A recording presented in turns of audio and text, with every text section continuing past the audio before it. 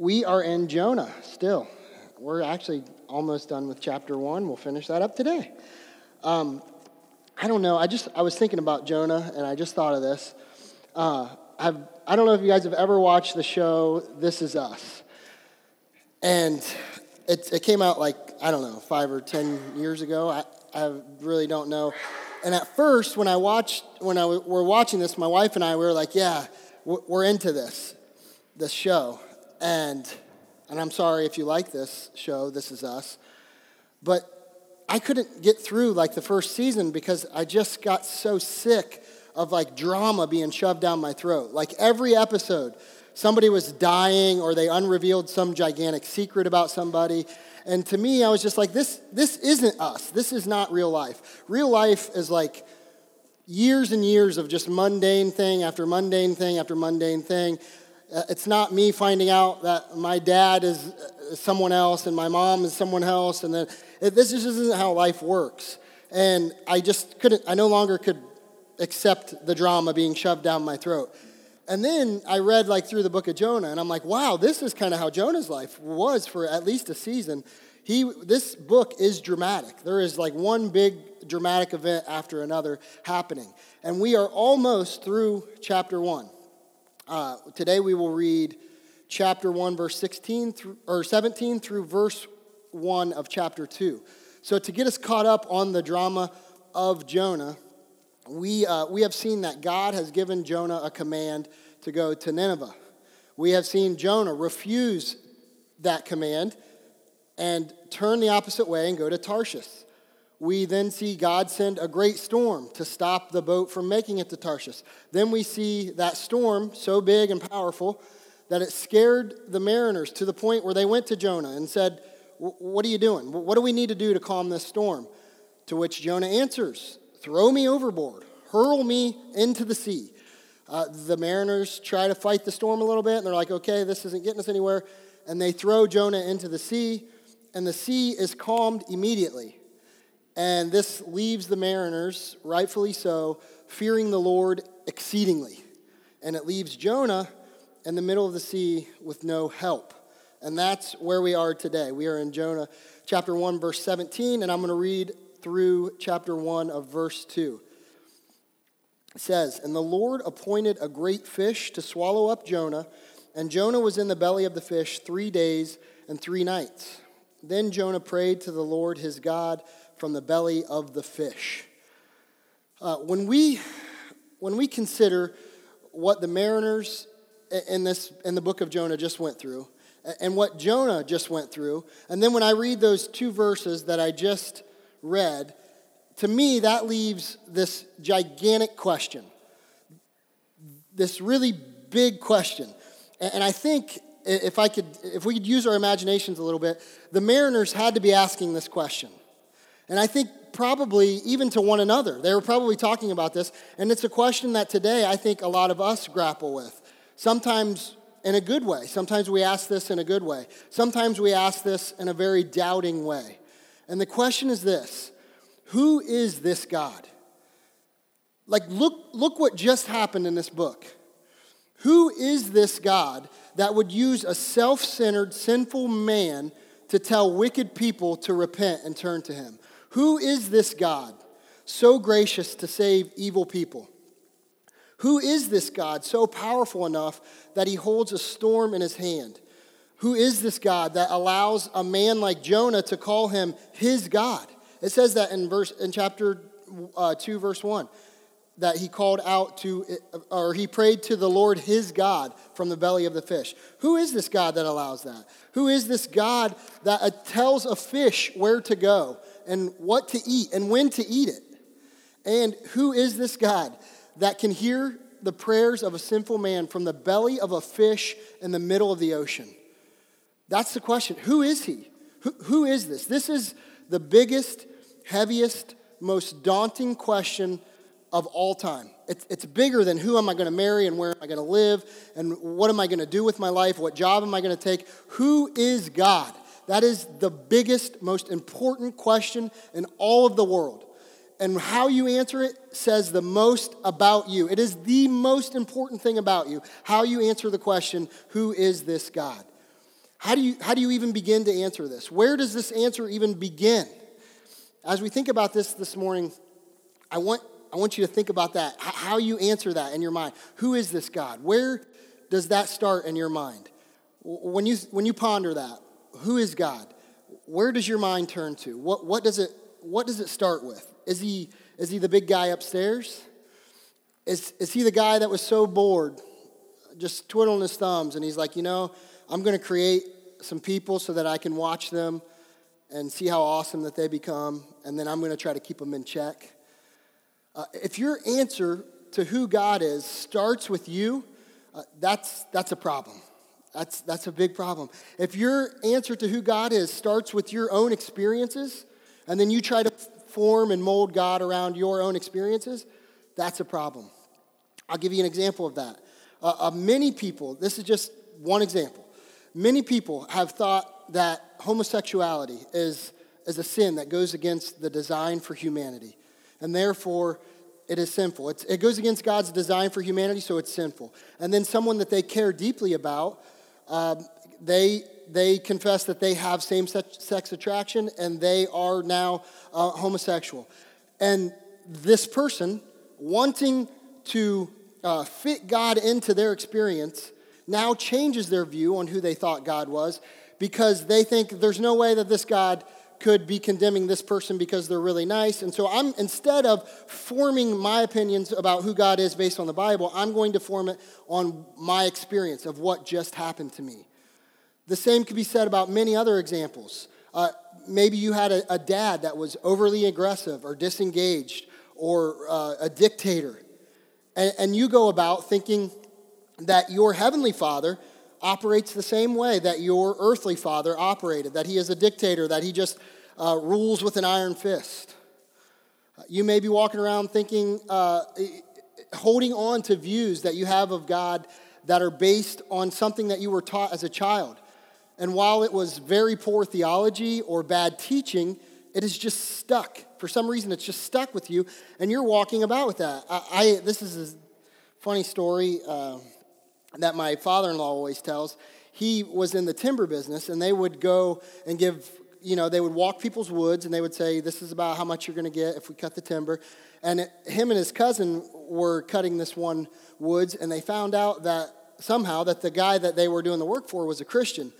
And my father-in-law's cousin was not a Christian. But in the effort to try to make conversation and maybe impress the guy a little bit, he wanted to flex some knowledge that he had about the Bible, except he didn't have any knowledge on the Bible. So he told the homeowner, he's like, yeah, I know there in the Bible that it says that God messed up on the shin bone. And in his effort to impress, he tells this guy that God actually messed up when creating the shin bone. Like, of all things, God, you got down to the shin, and he's like, rats, but it's too late. I've already unveiled it. But no, this is what we do. We walk around with these inaccurate views on God, dictated by our personal circumstance, our experiences, or just our own thoughts on what God should be like. Our thoughts on God must be formed by Scripture. Who is God? Dig into the Word and find out. Get to know Him for yourself. The God of the Bible must be formed by what the Bible says about Him. So the first thing, when we come to Jonah chapter 17, and we see these mariners, and the mariners, and even Jonah himself and us, thinking, who is this God? The first thing that we must establish to get our view of God aligned properly is that God is holy. We just sang that. Holy, holy, holy. He is perfectly, righteously holy. And that has a therefore attached to it. Therefore, He hates sin. Sinners are enemies of God. Those that have not put on the righteousness of Jesus and stand before God as unjustified sinners are hated by God. Psalm 11:5 says this, "The Lord tests the righteous, but His soul hates the wicked and the one who loves violence." Psalm 5:5, "The boastful shall not stand before your eyes. You hate all evildoers." Proverbs 8:13, "The fear of the Lord is hatred of evil. Pride and arrogance in the way of evil and perverted speech I hate." One thing that we often believe about God that we walk around believing is that he loves the sinner but hates the sin. Yes, God hates the sin and loves the sinner. But that's not true. God hates sinners. And I know that sounds shocking. But Scripture backs that up. I just read 3 of many verses. God hates sinners. Why do you think salvation is so great? God sought out filthy sinners dripping in arrogance and violence and pride and every imaginable disgusting thing. They never thought of God. You never thought of God. Much like these mariners in the book of Jonah. Much like the Ninevites that he's sending his mercy for. And he slayed his son on a cross so that sinners that were his enemies could put on the righteousness of his son Jesus and be reconciled to him. God hates sin. Ephesians 2 says that outside of Christ you are dead in your sins. God's holiness will condemn sinners to an eternity in hell, separated from him because he is so holy and cannot allow sin into his presence. That's how much he hates sin. Who is this God? This God is fiercely holy. He is holy. And God puts his perfection, his perfectly divine holiness on display through his creation. And we can see that. We see that God is holy because we look at how amazing his creation is. We can see his holiness through his power. He is infinitely powerful. Who is this God? This God is infinitely powerful. Powerful enough to control a fish. We just read Jonah 1:17, and the Lord appointed a great fish to swallow up Jonah. He can appoint fish. Some of us have fish tanks, and God is appointing fish. That's how much bigger and better than us that he is. So what were these views that these sailors in the book of Jonah held about God? It seems like their view at the beginning of chapter 1 would be very similar to what much of the world would hold on to today. Because we see in verse 5 that it says that the mariners were afraid and each cried out to his God. Most people in our culture today, they don't think about any form of religion until they are afraid. Then they reach back in that old file and they pull out that God that they remember hearing about as a kid and they cry out to him. They look for something to go to in the time of crisis, but often it isn't even the true and living God, much like these mariners. It's not the true and living God. It's just each one cries out to their own God. And often that's the God that they have formed in their minds, the God that they've been walking around with bad theology about, the God that they heard somebody say something weird about one time. It's not the true and living God. So you can see the sailors' desperation because in verse 6, the captain tells Jonah to get up and call out to his God because maybe he would give a thought to them and they wouldn't die. So he's pulling out all the stops. Like, I'll try anything. Call out to your God, I'll call out to my God, you call out to your God. So we see something of these mariners' view of God based on what is written here. They thought if there was a God, and we don't know which one is doing all of this storm stuff, but if there is one, he's disengaged with us, so let's try to just get him to pity us enough to just let us live. Not change our lives, not change anything we're doing, but just let us continue to live the life that we want to live, and then, leave us alone. Just leave us alone after that, and then when we're in trouble, we'll get back to you. That's very much the world that we live in, the air that we breathe. They're thinking, these mariners are thinking of a very impersonal, disengaged God that didn't have much to offer humanity. That didn't have any real plan for just a simple mortal like us. But what they were met with, what these mariners are met with, is the God of the Bible. A God powerful enough to throw a storm and gentle enough to calm the sea and have mercy on people that have never even spoken to him. They've never even spoke about him. They don't even know him at all. I love to imagine, I like to use my imagination a little bit, and I like to imagine when they threw Jonah overboard that the sea is calmed instantly, because it says it was. I don't even have to really imagine that.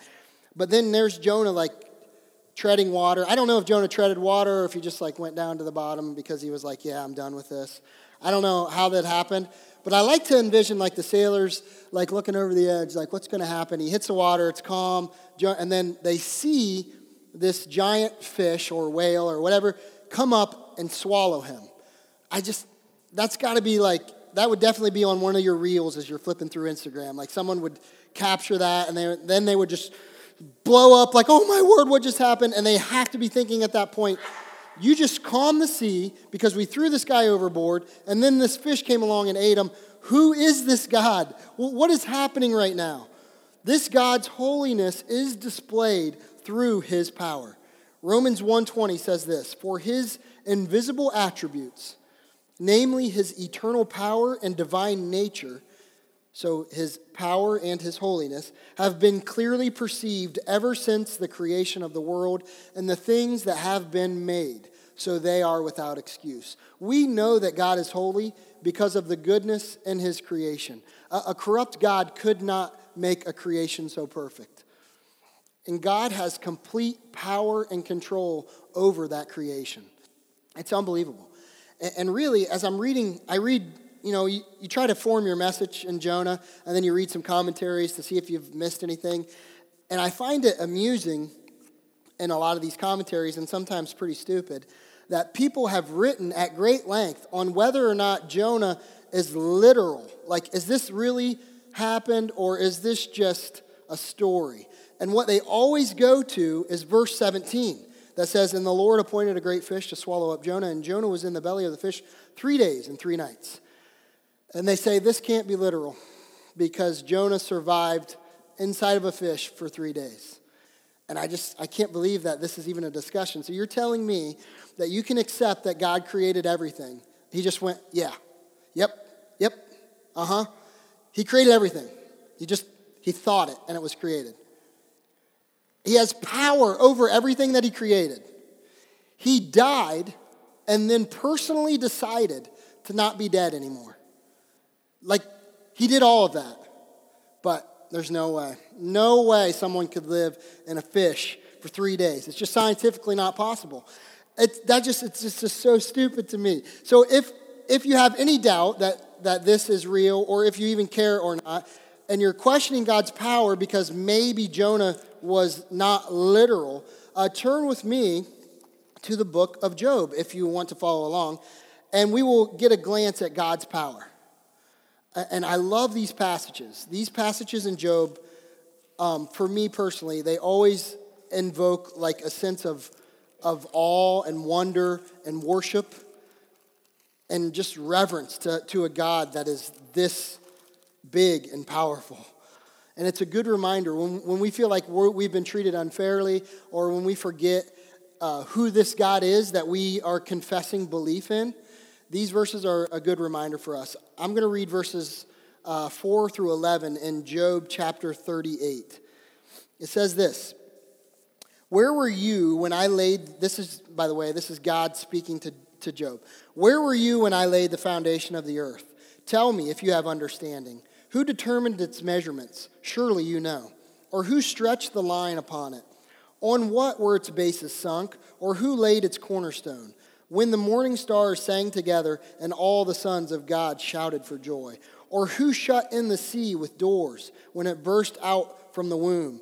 When I made clouds its garments and thick darkness its swaddling band, and prescribed limits for it and set bars and doors, and said, thus far shall you come and no farther, and here shall your proud waves be stayed. And then I'm going to read verses 22 through 30. It says this, have you entered the storehouses of the snow, or have you seen the storehouses of the hail, which I have reserved for the time of trouble, for the day of battle and war? What is the way to the place where the light is distributed, or where the east wind is scattered upon the earth? Who has cleft a channel for the torrents of rain, and a way for the thunderbolt, to bring rain on a land where no man is, on the desert in which there is no man, to satisfy the waste and desolate land, and to make the ground sprout with grass? Has the rain a father, or Or who has begotten the drops of dew? From whose womb did the ice come forth? And who has given birth to the frost of heaven?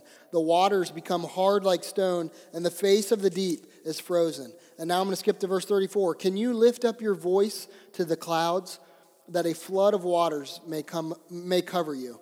Can you send forth lightnings, that they may go and say to you, here are we? God has complete control over weather and everything. These are just, the things that I read are just the things that we see in the book of Jonah. We see these storms arise on the sea. We see the sea shut in by stone doors. And then we read that out of Job. That's just his power that's on display in the book of Jonah, which hasn't depleted him of any remaining power that he has. God is not a CrossFitter. He's not pumping out as many reps as he can, saying, I'm going to get so many lightning bolts, and then he burns out, and he's like, okay, that's it for that rep. No, he never tires. He never flinches. He never almost quits. Nothing is too hard for him. His holiness is displayed in his infinite power. He does what he wants, when he wants to. Who is this God? This God is all-powerful. He is all-powerful. And God's power, the power that God distributes and puts on display, is governed by his justice. God will act justly. He will never act in a way that is not fair. We just read part of God's answer to Job. When Job was basically accusing God of mistreating him or treating him unfairly, God answers Job with all of, you could read through that. It's unbelievable. Also, there's a song called Where Were You by Ghost Ship. If you've never heard that song, I would recommend listening to it. It is God's answer to Job. God says, look, the one who is all holy and all powerful and knows everything and how everything works, you, Job, are a created creature. You're not seeing all of this. God does not wield his power in a way that is wild or in the book of Jonah. So we know that the storm that he sends in the book of Jonah, the throwing of Jonah overboard, this is all just. This is acts of justice. Psalm 37, verse 28 says, for the Lord loves justice. He will not forsake his saints. They are preserved forever. But the children of the wicked shall be cut off. When I think about God's justice, people often think, how can a just and good and right God send people to hell? And that's not even the right question to ask. Really, the most appropriate question to ask is, how can a just God allow filthy sinners into his presence? How does he do that? How can he still be just and not kill all of the Ninevites? Remember when we read about how wicked Nineveh was? They murdered people. There's so much injustice. How does a just God not just wipe them off the face of the earth? How can he be just and not punish my sin for all of eternity? How can he do that? And it's a beautiful thing. And it's the last point here. God's justice is on display, is satisfied by his mercy. God's holiness is on display. It's put on display by his power. His power is governed or it's controlled by his justice. And his justice is stayed or it's satisfied by his infinite mercy. God sending a sinner to tell fish to swallow up Jonah, that is mercy. God sending a sinner to tell sinners to repent is mercy. God allowing the sea to be calm for these mariners is mercy. We have an infinitely merciful God that loves to show mercy. Psalm 86:15, but you, O Lord, are a God merciful and gracious, slow to anger and abounding in steadfast love and faithfulness. Psalm 89:14, righteousness and justice are the foundations of your throne. Steadfast love and faithfulness go before you. Micah 7:18 and 19. Who is a God like you, pardoning iniquity and passing over transgression for the remnant of his inheritance? He does not retain his anger forever because he delights in steadfast love. He will again have compassion on us. He will tread our iniquities underfoot. You will cast all of our sins into the depths of the sea. God shows mercy throughout all of Scripture. It is God's mercy that clothed Adam and Eve when they sinned against God in the garden. It is God's mercy that led the children of Israel out of Egypt. It is God's mercy that used people like Saul and David and Solomon to lead his people. His mercy is all over the pages in the book of Jonah. It's all over the book of Jonah. And it is God's mercy that sent his son Jesus to satisfy his justice on the cross of Calvary. Our sin demands a penalty before a holy God. He cannot tolerate it. He will not tolerate it. It will be punished. His divine power sent Jesus to take that punishment for us because his justice could not just allow sin to be overlooked. So Jesus came, took on the wrath and the hell for those who would believe that his blood covers our sin. It is his righteousness. It is his righteousness that we use as our plea before a holy God. He is enough. God is infinitely merciful.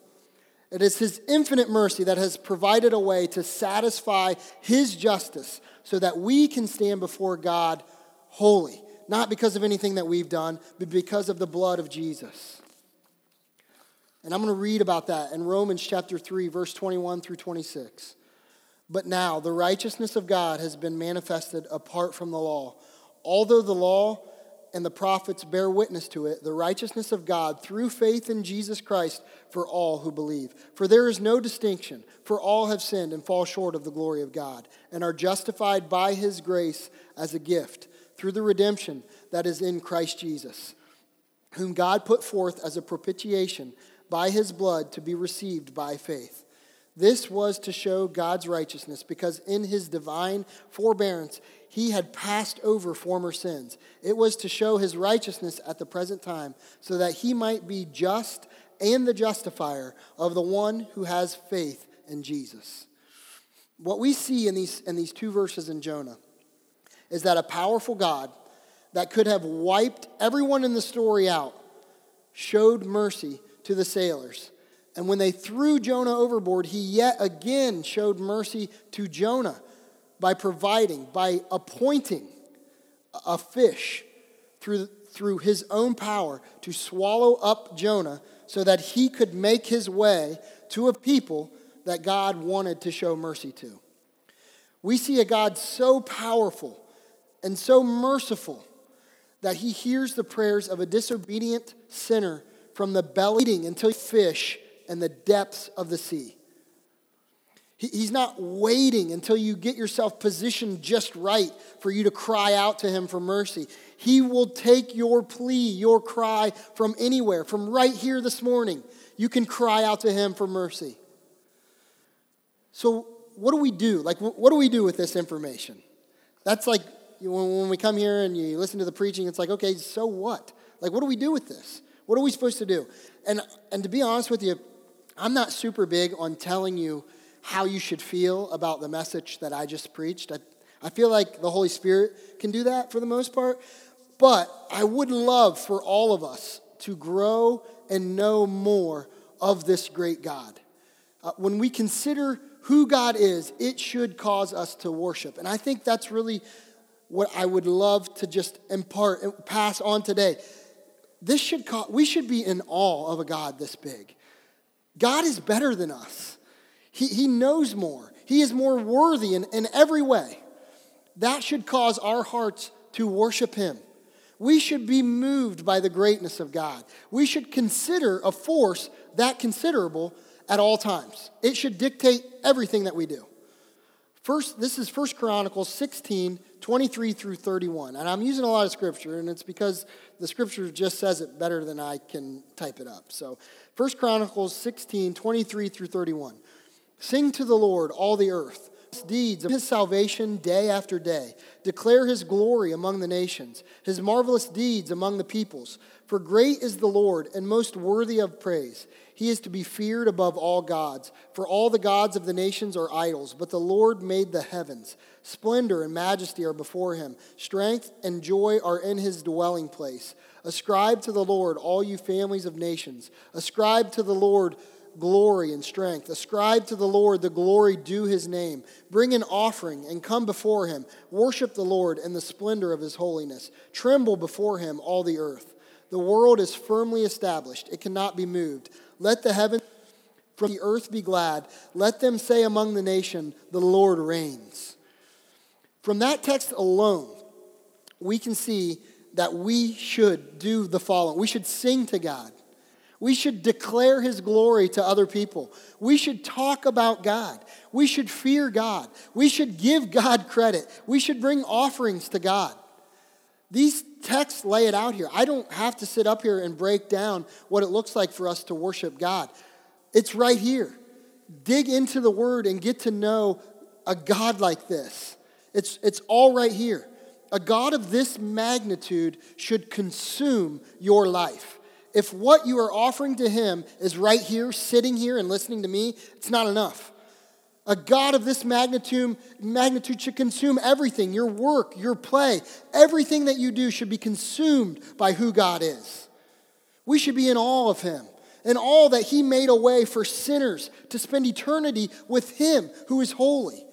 That should be everything. Don't go about unchanged by a God that you assumed in your head, that you drummed up and drew in your head. Who is this God? This is the God of the Bible that we're talking about. That's who he is. He is great. He is infinitely holy. He is all-powerful. He is infinitely just. And he is infinitely merciful. Call out to him today, where you are. If it's in the belly of a fish, if it's God of the Bible, call out to him today. He will hear you. That is the God of the Bible. This is the God that we're worshiping. This is not some weak, watered-down version that we have created, that America has fed us, that our culture has told us who God is. This is God, the God of Jonah, if that's Moses, Jesus Christ, God Almighty. This is who we worship. If that has not changed you, your heart is not changed. If that does not move you, then you are unmoved. You are not saved. Don't pretend like you are. Do something about that. Move toward God. Did anything beg you? I would plead with you. I would walk 10 miles on my knees if it did anything to move you toward God. Do not walk about unchanged by who you think God is. Allow him to consume your life. A God this great has to change. He has to change, and you cannot be unchanged. He is infinitely holy, all-powerful, infinitely just, and infinitely merciful. Let's pray. God, we come before you as the creation. We are but created dust. Would you move in our midst this everything and help us to grasp and understand that you are a God deserving of everything. And we are the creation that deserves nothing. But you have moved and you have spoke and you have sent your son Jesus to die on a cross for the sins of your people, that they may be reconciled back to you. God, I pray that if there's someone in here that is living life unchanged by that truth, that you would wreck them. I pray you would help them to lose sleep. I pray you would make them not be able to carry on without crying out to you to save them. God, would you do a work in our hearts? And I pray for those of us that have confessed our sins, that are placing our faith and trust in Jesus' blood. I pray that you would help us to be changed, 1 degree of glory at a time. May we leave here in awe and wonder of who you are. And that bleed into our everyday so that we sing to you and we pray to you and we talk to you and we tell other people about you and how good you are. We love. May you receive the credit and the glory for anything good that we possess. We love you. We thank you for what you've done and who you are. Thank you for being our God. We pray these things in Jesus' name. Amen.